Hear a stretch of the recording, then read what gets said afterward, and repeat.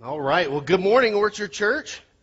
It is great to see you guys here this morning. If you have your Bibles, you can open up to Revelation chapter 21. We're continuing in our series through the book of Revelation, verse by verse. We've called this series The Return of the King, a journey through the book of Revelation, and we are almost finished. How many of you have been here for the whole thing? Almost last year, right? Yeah, good for you. Give yourself a little clap there. That's okay. I saw someone starting to, okay, yeah, you did a good job. So here we are in chapter 21 as we continue today. And, it has been a journey, hasn't it? We've been through all kinds of things from letters to the church all the way to where we're at today. And the title of this morning's message is The Best Is Yet to Come. Now, is that familiar to any of you? Okay, seeing a few heads go, yeah. I had to look this up, actually, but it is a hit song from Frank Sinatra from 1964, The Best Is Yet to Come. And it was the last song he sang publicly in 1995 before he died in 1998. But it was a hit song, apparently, and I don't know that when he sang that last time, The Best Is Yet to Come, when he passed away, if it was the best yet to come.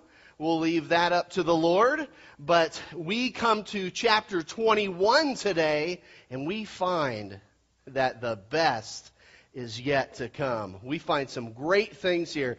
We are on page 499. If you're using one of the Bibles we've provided for you there in the back. And what's interesting about that is it's almost the very last piece of paper in that Bible. It's almost the very last page there. We have seen the completion of the 7-year tribulation in our study thus far. We've seen the second coming of Christ, the establishing of His kingdom in the last couple of weeks here. Last Sunday, the great white throne of judgment, which we talked about and studied in the previous chapter. Now we come to the very end part of the book of Revelation, the final 2 chapters, the end of the Bible. And we quickly realize, like I said, that God has saved the best for last. Do you ever save the best for last? You ever do that? When I was a kid and we would eat pizza, I would pull all the pepperonis off and stack them on the plate. And someone would go, "Oh, do you not want those?" And I'm like, "No, I'm saving the best for last. I'm going to eat all those in one big heart attack bite. I am saving the best for last there." I really liked those. And God has saved the best for last. And we see here that the best is yet to come. God ends it with talk of heaven and our eternal destination in the longest chapter of the book of Revelation. And consequently, the longest message ever at the Orchard Church this morning. Just kidding you about that. We see quite a bit on heaven, and we don't know all there is about heaven. We know somewhat. We don't know everything about heaven. There's some books about heaven and some accounts of some people that have written about seeing heaven and those types of things. But we do get some wonderful details here in chapter 21. It's in Philippians chapter 3 that Paul writes, and he says that as believers, our citizenship is in heaven. Right? That's where it's at. In the Old Testament, Abraham even said that we look for a city whose builder and maker is God. So if you are there in chapter 21 with me, let's read verses 1 through 8. In verse number 1, it says this: "Now I saw a new heaven and a new earth, for the first heaven and the first earth had passed away. Also there was no more sea. Then I, John, saw the holy city, New Jerusalem, coming down out of heaven from God, prepared as a bride adorned for her husband. And I heard a loud voice from heaven saying, 'Behold, the tabernacle of God is with men, and He will dwell with them, and they shall be His people. God Himself will be with them and be their God. And God will wipe away every tear from their eyes. There shall be no more death, nor sorrow, nor crying. There shall be no more pain, for the former things have passed away.' Then He who sat on the throne said, 'Behold, I make all things new.' And He said to me, 'Write, for these words are true and faithful.' And he said to me, "It is done. I am the Alpha and the Omega, the beginning and the end. I will give of the fountain of the water of life freely to him who thirsts. He who overcomes shall inherit all things, and I will be his God, and he shall be my son. But the cowardly, unbelieving, abominable, murderers, sexually immoral, sorcerers, idolaters, and all liars shall have their part in the lake, which burns with fire and brimstone, which is the second death." And we'll stop right there. Would you join me in prayer? Father God, we thank you for your word. We thank you for the study and what we have learned so far. And we know and we remember that you told us in the first part of the study the words that you wrote for us, that we're wise if we'll read it and study it. And so thank you for this journey that we've been on. God, today I ask that you would speak to our hearts and minds, and Lord, just convict us. Bring us to a point of decision, an individual decision that you would have for each person in here. And it's in Jesus' name we pray. Amen. Well, there are several hundred references to heaven all throughout the Bible, 55 of those or so in the book of Revelation alone. And in verse 1, look back there again, we'll go through this now starting in verse 1, we see that we have some significant changes coming in eternity. Some changes in eternity. And John, in this vision of heaven that God is allowing him to see, and all through this book he has given this vision to John, and he's wrote many things, and here we're continuing today, and he's writing about some new things. He writes about 5 things that become new. 5 things this morning. And they're in your outline, which is in your newsletter, so I'd encourage you to turn there. And the first one, and number 1 this morning, is a new heaven and new earth. That's found in verse 1, where John writes, "Now I saw a new heaven and new earth." A new heaven and a new earth. We have studied so far, and Pastor Doug pointed out last week how we will, if the rapture were to take place in the next few moments, or if you were to pass away, we would go to heaven. Then for 7 years, this tribulation, if that was the rapture point, and then we would come back to earth in the second coming with the 1,000-year reign of Christ. For the millennium, we call it, the 1,000 years on this earth. And so sometimes we don't remember that, or we don't think about that. We just think, well, I'm just going to heaven forever. But if you'll remember from our study, there's heaven and there's coming back down to earth. And you might think, oh, that's going to stink. We got to come back to earth. You know, but don't think of it like that. It's going to be great. You know why? Because it's God's plan. And God is involved in it. And then as we get to today, we see a new heaven. So that place you were at even before, there is a new one and a new earth here. So John tells us that he sees this new heaven and new earth because the old heaven and old earth have passed away. And it shouldn't be a surprise for us because it's found in the New Testament in 2 Peter chapter 3. I've got a verse for you, and I believe we've got it here on the screen for you. It talks about that this would happen, this new heaven and new earth. In verse 12 and 13 it says, "Looking for and hastening the coming of the day of God, because of which the heavens will be dissolved, being on fire, and the elements will melt with fervent heat. Nevertheless, we, according to his promise, look for new heavens and a new earth in which righteousness dwells." It's found in the Old Testament as well. Again, not a surprise. In Isaiah chapter 65, verse 17, we are told this. "For behold, I create new heavens and a new earth." So something new is coming. And it just reminded me this week when I read this that God is both the creator and the recreator.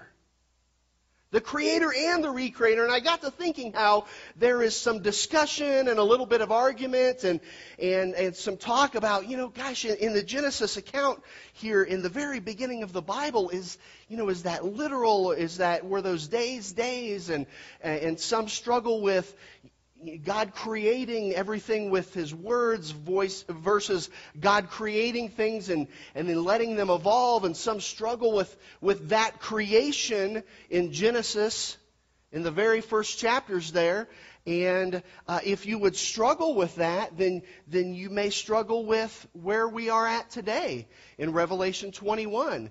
because God, again, will create a new heaven and a new earth. It is His work.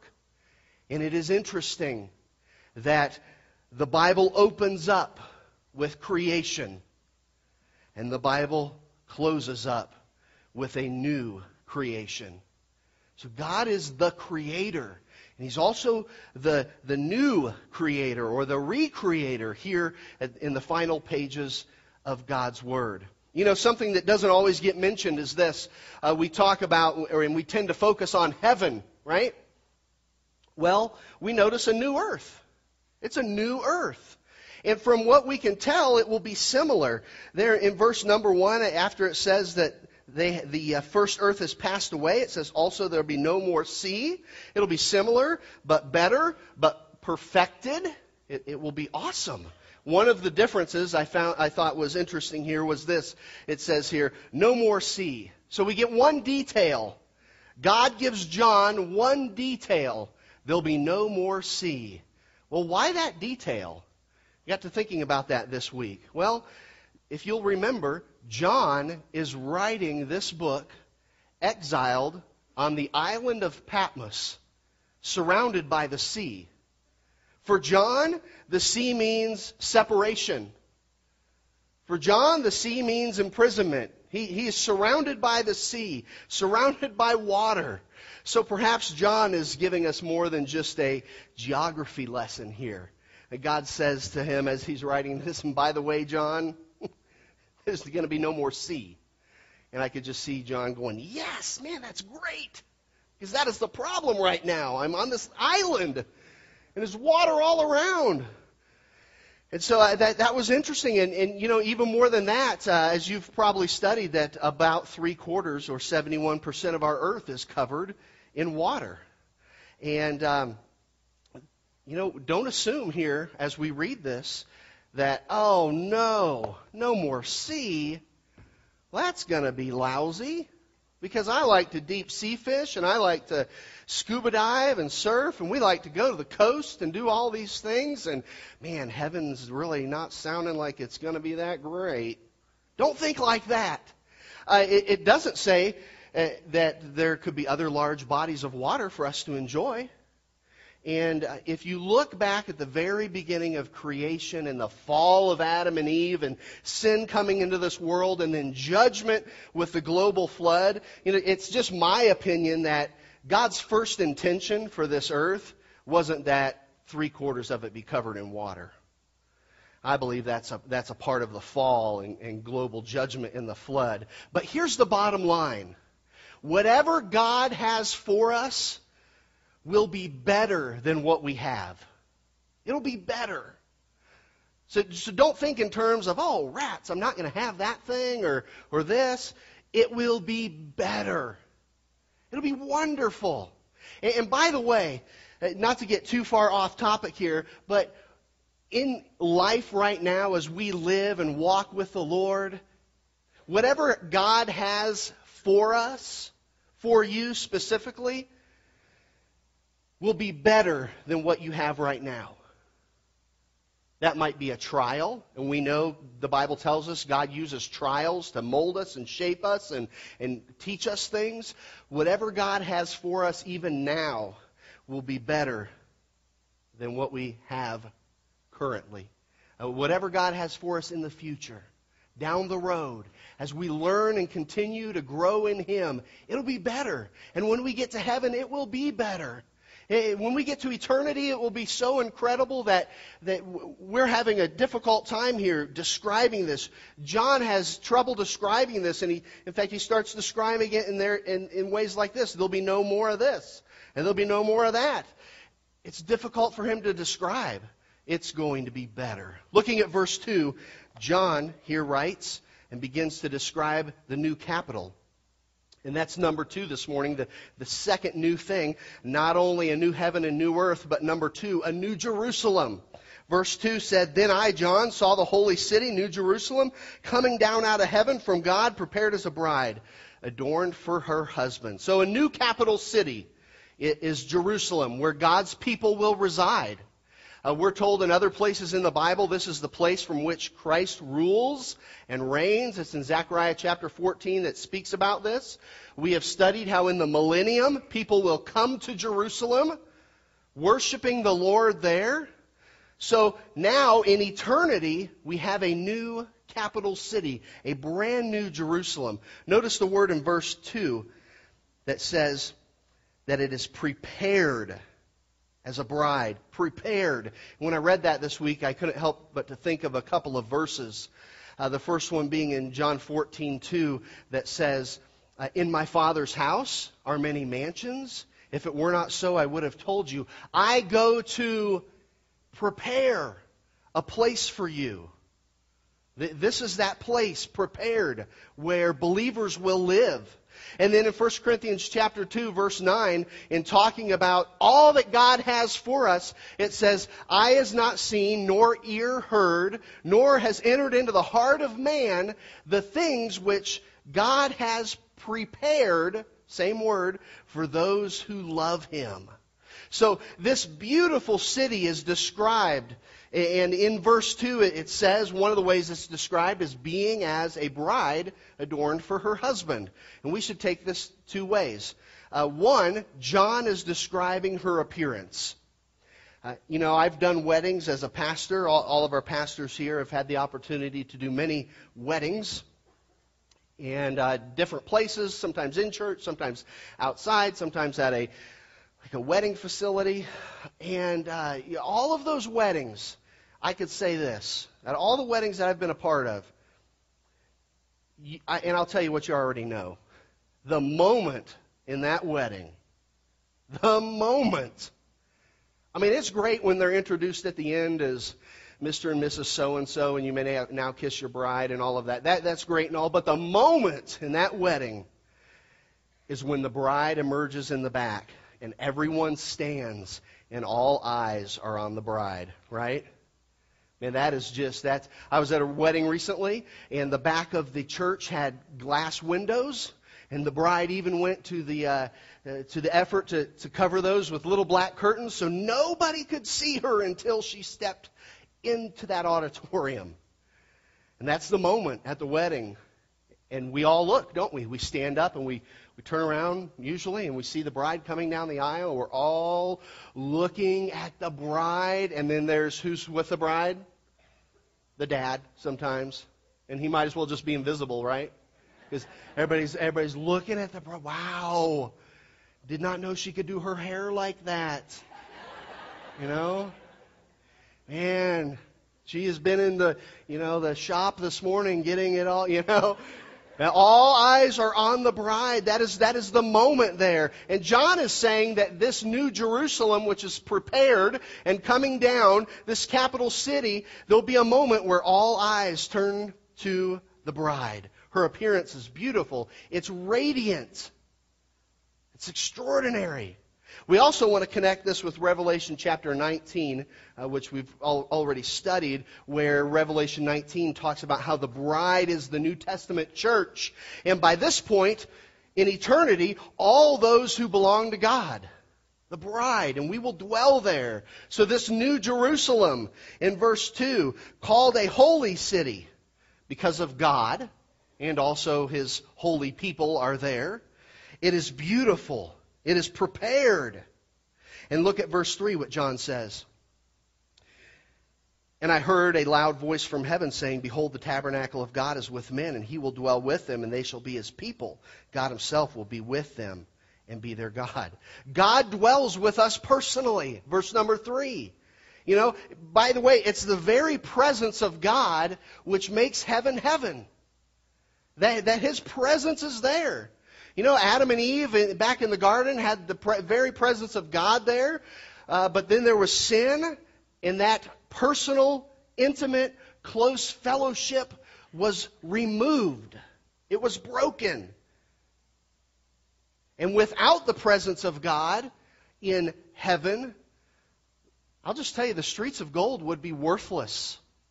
It'd be worthless. The home prepared for us, not so wonderful. Without the very presence of God. So God's presence will be there. He will be there. And that's what makes heaven heaven. And without the presence of God, it would be hell. Because that's one of the punishments of hell. Separation from the presence of God for eternity. So it's a great thing that the very presence of God is there, and John writes about that in verse number 3. And as in the Bible, back in John 1, the Word became flesh and dwelt among us here on this old earth. We called Him Jesus. So here, God again dwells amongst His people. So we have this new heaven, a new earth, this new Jerusalem, connecting it, if you will, and this is all part of eternity. This is all part of what is permanent, what He has prepared for us. That's a beautiful thing. Next week we'll get into the measurements and some of the materials used in this new city. So John shares a new heaven, it's a new one, a new earth, a new capital city, Jerusalem. And the third thing John shares with us in these verses is, number 3, a new perspective. In verse 4, let's read there in verse number 4. It says, and God will wipe away every tear from their eyes. There'll be no more death. This is a popular verse, isn't it? Nor sorrow, nor crying. There shall be no more pain, for the former things have passed away. Verse 4 is one of the greatest promises in Scripture. No more tears, death, sorrow, crying, pain. Talk about the best is yet to come. Here it is. Pastors love to share this at a funeral of believers, of a believer. We love to be able to share this verse right here. But isn't verse 4 wonderful? No, and that means no more doctors, no more medicines, no more sickness, no more disease, no more reports from the hospital, no more tests, no more going to the hospital in an emergency. Man, no more pharmacies, no more filling the prescriptions, no more obituaries, no more funerals, no more cemeteries, no more death. Man, that is incredible. Isn't that great? Yeah, that is awesome. I was reading this week that most men by the age of 43 need reading glasses. Okay? And it went on to say, and I did not know this, most people by the age of 55 need glasses. Period. No more glasses. I was just thinking about that because I had misplaced mine and was scrambling around so I could see. Have you reached the age where life takes more from you than it gives to you? Have you reached that age where, I had my 20th high school reunion happened, and I was not there, and I heard about it, and they had a wall there with the names of those who had passed away. I was like, wow. Yeah, accidents, a few from some health problems, things like that. And I looked at those names and I thought, wow, I did this with that person, or I had this class with that person. And, it just really hits you when you begin to have friends that have passed away. And if you haven't reached that point, you will. It's a part of this world that we live in. It's been well said that heaven is the land of the living, and that this world is the land of the dying. And I believe verse 4 here is written, I've got to point this out this morning, I believe that it is written because of chapter 20. The first part of verse 4 says, and God will wipe away every tear from their eyes. And what just happened? We studied it last week in chapter 20. Do you remember what just happened? The lost were cast into the lake of fire. So there are tears here. This immediately follows it. And there are tears here. And it says here, God will wipe away every tear from their eyes. And I believe there'll be a lot of tears right up to this moment. Let me ask you this morning, when is the last time you shed a tear for the lost? Oh, I don't do that, man. And when is the last time you shed a tear for someone that didn't know Jesus Christ as their personal Lord and Savior? You know, we'll watch a story on TV about a dog and we'll cry. We'll shed a tear.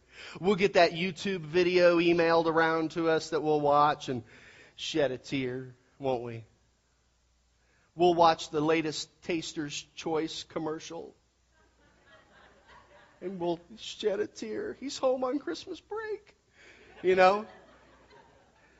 Really, you know, and those things get our emotions going. But what about the lost? What about your emotions and how your heart feels towards those that don't know Christ? You know, that is something to shed a tear about.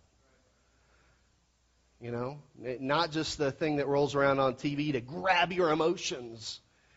What ought to grab us is those that don't know Christ. That ought to grab us and squeeze our hearts hard.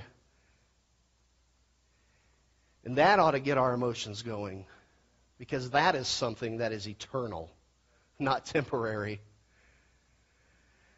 So what about the lost?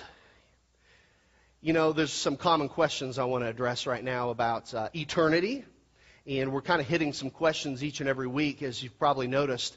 And speaking about the lost, will we cry because of lost loved ones? Well, what about like in eternity? Wouldn't we continue to be upset and maybe miss somebody and cry, or have regrets about eternity and where our lost loved one might be? And, wouldn't we feel that? Well, it's in Isaiah chapter 65, verse 17. And really the simplest way I can answer this question from Scripture, not giving you an opinion, but from Scripture, is where it says, "For behold, I create new heavens and a new earth." We touched on this a little bit earlier. "And the former shall not be remembered or come to mind." So the simplest way I can answer that for all of us is that God will not allow us to remember the former things. You won't want to. And He'll allow us not to. That pain, that regret, that thing that today even, from your past, from your childhood, that today even, to these days, you think about once a week or continually, that pain or that regret will not be a part of eternity. And isn't that good news? Man. Which leads us to another common question. Will we have the potential or ability to sin in heaven? I'm just thinking about myself. Wouldn't I have the ability to sin in heaven? I'm a sinful person and all of these things. Well, let's answer that again from Scripture. First, we have covered last week how Satan and the demonic angels are incarcerated, thrown into the lake of fire. Second, we already read in verse 3 how God is with us. His very presence. We are in a holy city. Third, in addition to that, we are in now glorified bodies, not fleshly ones which are prone to sin. Okay? Does that make sense so far to you?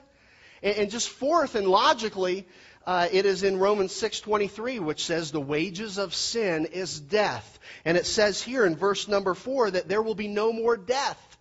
So what causes or leads to death? Sin. Right, I heard someone say it. Sin. So it only stands to reason that if there's no more death, it stands to reason there's no more sin. So death, sorrow, crying, all of those are permanently done away with. The promise in verse 4 is that there's no more pain. I just want to touch on that for a moment. I believe that's physical pain and emotional pain. I believe that that's the broken body and the broken heart. That in heaven there's no broken bones. There's no broken marriages and relationships where there's lots of pain. There's no broken dreams. There's no more pain from past regrets, pain from failures, pain from the past where somebody, maybe even a family member, hurt you deeply. No more of that.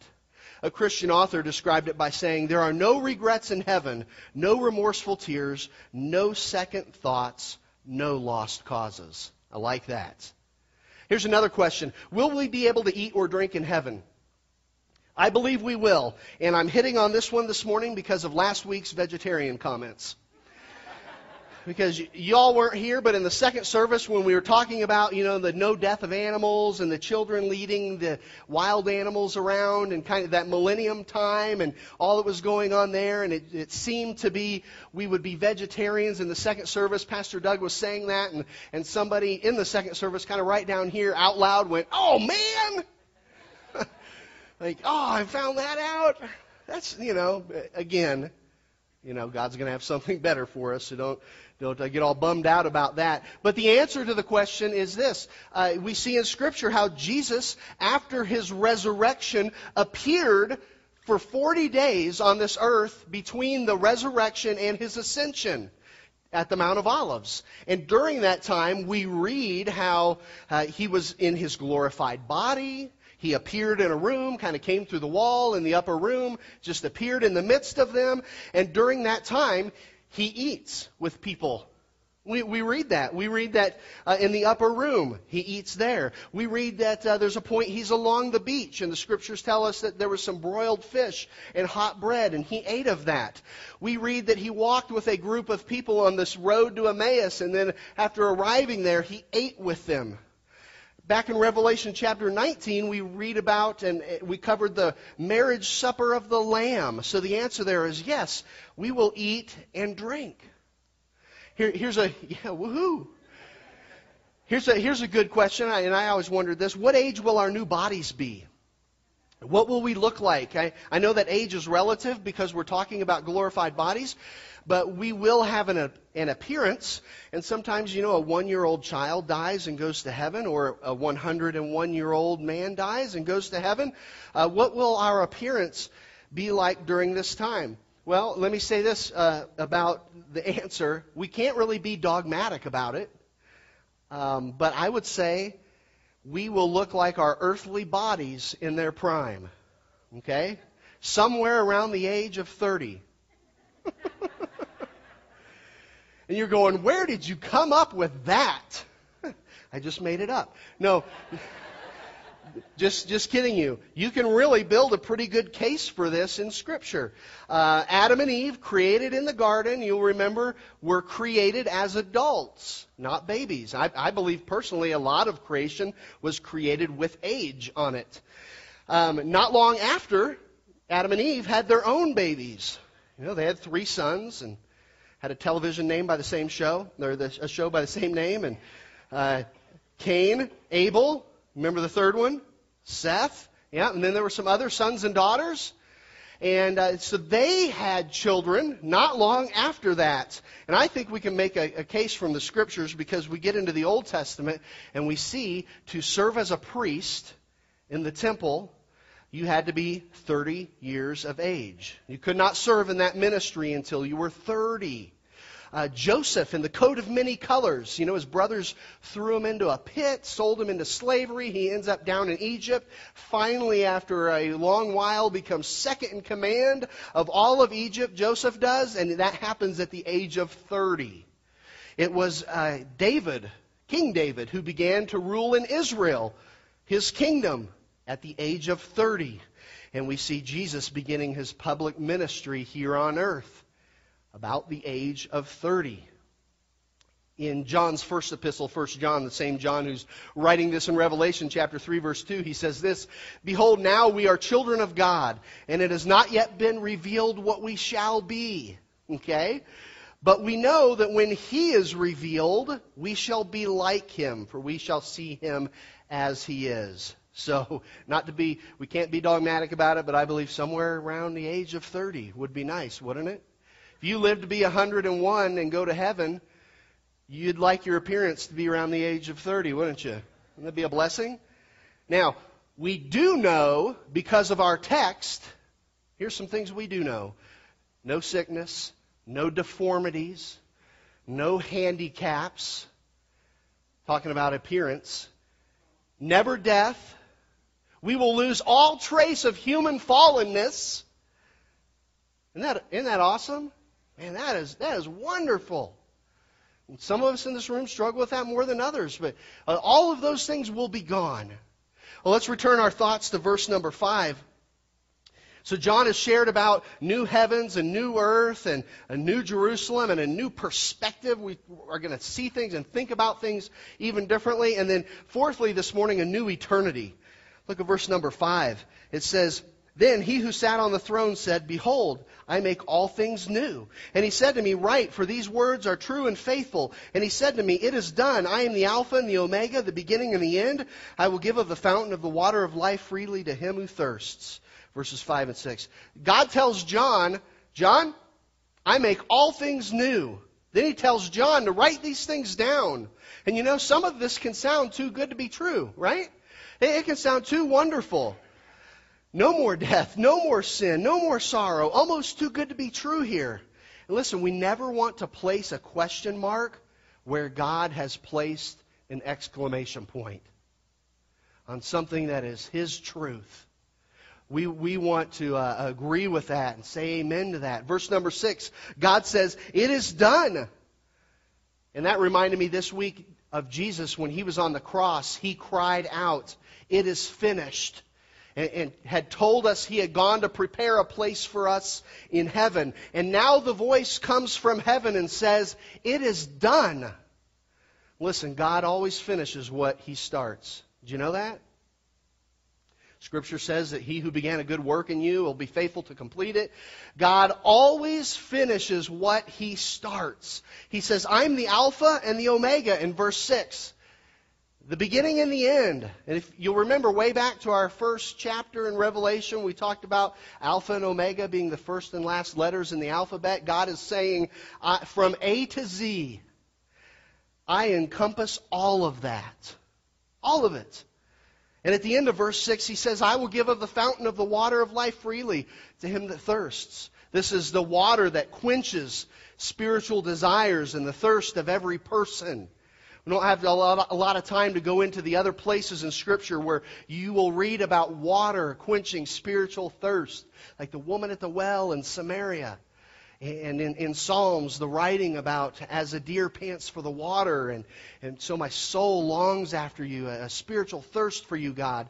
That is the water. So John shares about this new heaven, a new earth, a new Jerusalem, a new perspective that we will have, a new eternity, and then we come to some more promises that seem to be too good to be true. And our final point, number 5 this morning, a new relationship. Look at verse number 7. It says, "He who overcomes shall inherit all things, and I will be his God, and he shall be my son." You catch that there? We read again, more promises. You are going to inherit everything. How do you like that? You know, once in a while you run into somebody who goes, "Yeah, I just received an inheritance. You know, my grandparents have passed away, or my mom and dad passed away, or something like that.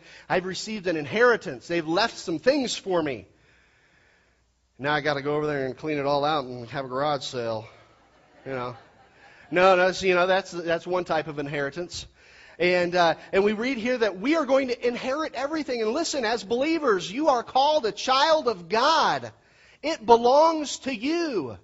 The Bible points us to the fact that believers are joint heirs with Jesus Christ. As a child of God, you inherit everything. Now, if that's not tops, that's still not the best part. Not only will you inherit everything, not only are you a child of God, the best part, look there in verse number 7, it says, "And I will be his God." I will be his God. God will personally be with us, just as He was with Adam and Eve in the garden. Daily, continual, unbroken, intimate fellowship with God. Man, we love God. We believe in God. We don't physically see Him, do we? But that's going to change. We will be with the Lord in person. And as His children, as His sons, as His daughters, He will be our God. You know, I wanted to illustrate it this way. In Galatians chapter 4, verse 5, there's talk about how as believers we are adopted into his family, into God's family. And I had a good friend visit me this week on Thursday.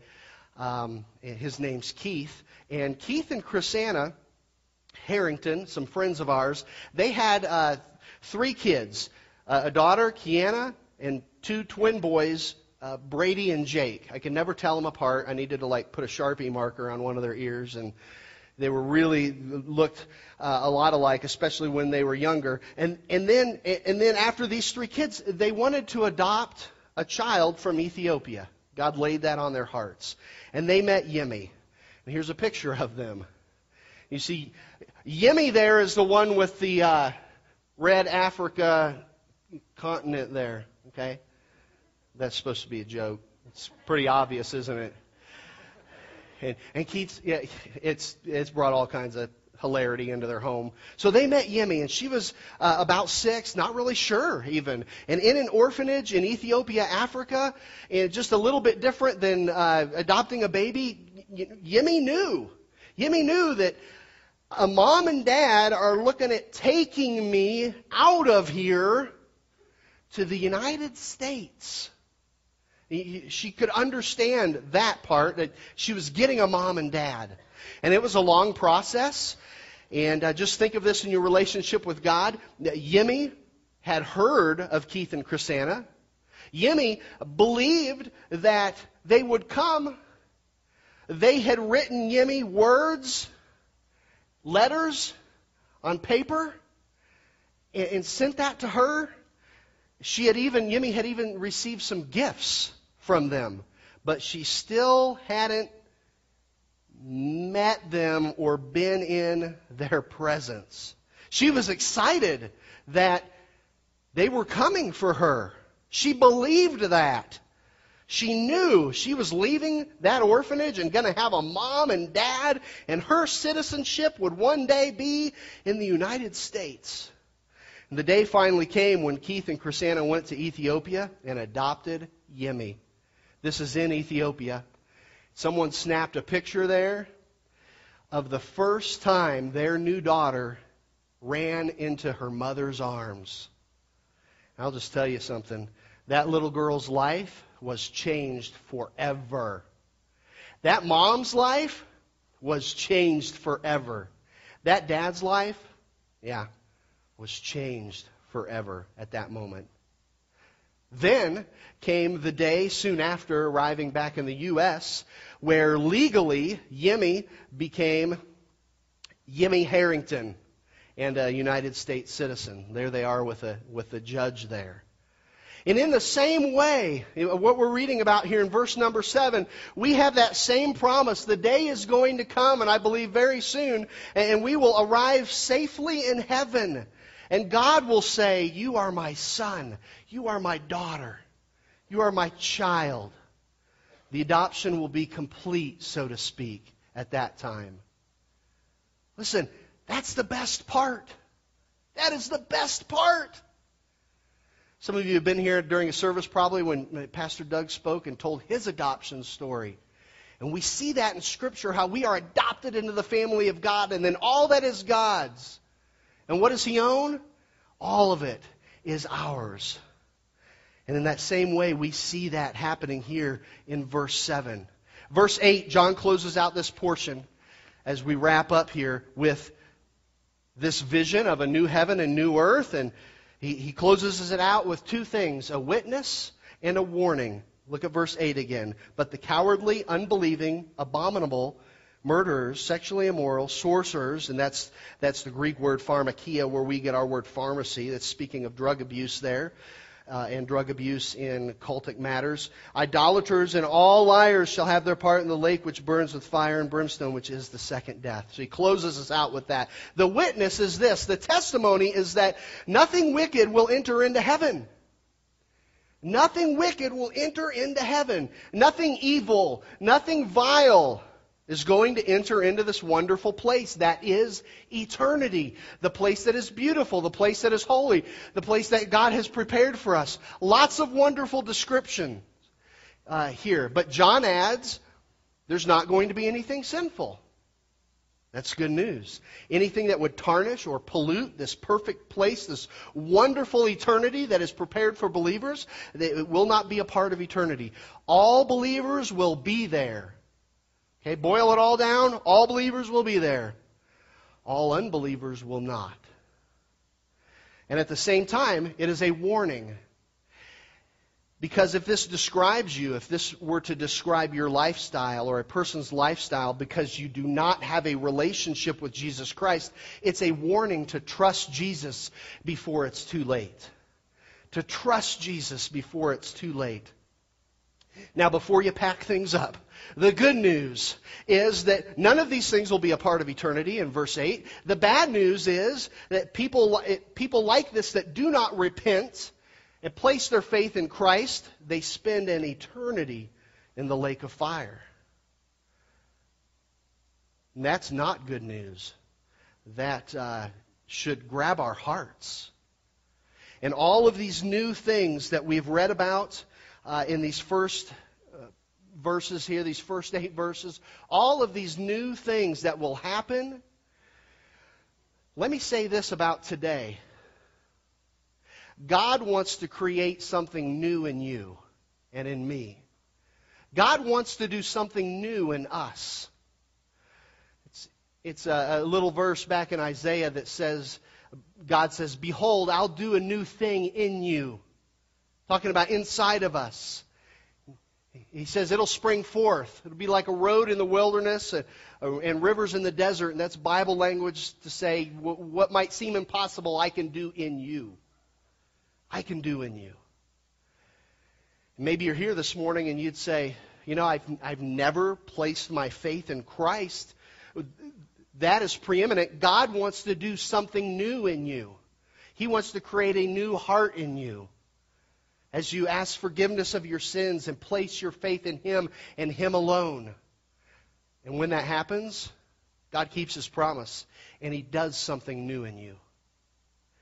Maybe you're here this morning and you're a believer and you'd say, yeah, I've done that. I'm here weekly and I hear that opportunity even weekly for people to place their faith in Jesus Christ. But I have done that. Let me tell you this. Remember, God always finishes what He starts. And whether you have been a believer a week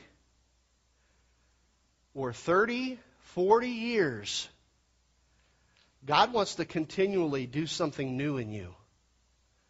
And have your relationship and your walk with Him be fresh. God wants that for you. And let me tell you this, as pastors at the Orchard Church, we want that for you. We want the Word of God to be so real in your life, and as you take it in discipleship or small group or here on Sunday mornings, that it would do something new in you. It would grow you in your walk with the Lord. It would refresh you during the week. We want that for you. We covet that for you. We want that for you so bad. To have something new in you. We'll have that opportunity for those that want to place their faith in Christ. Right now, would you join me in prayer? Let's just have our heads bowed.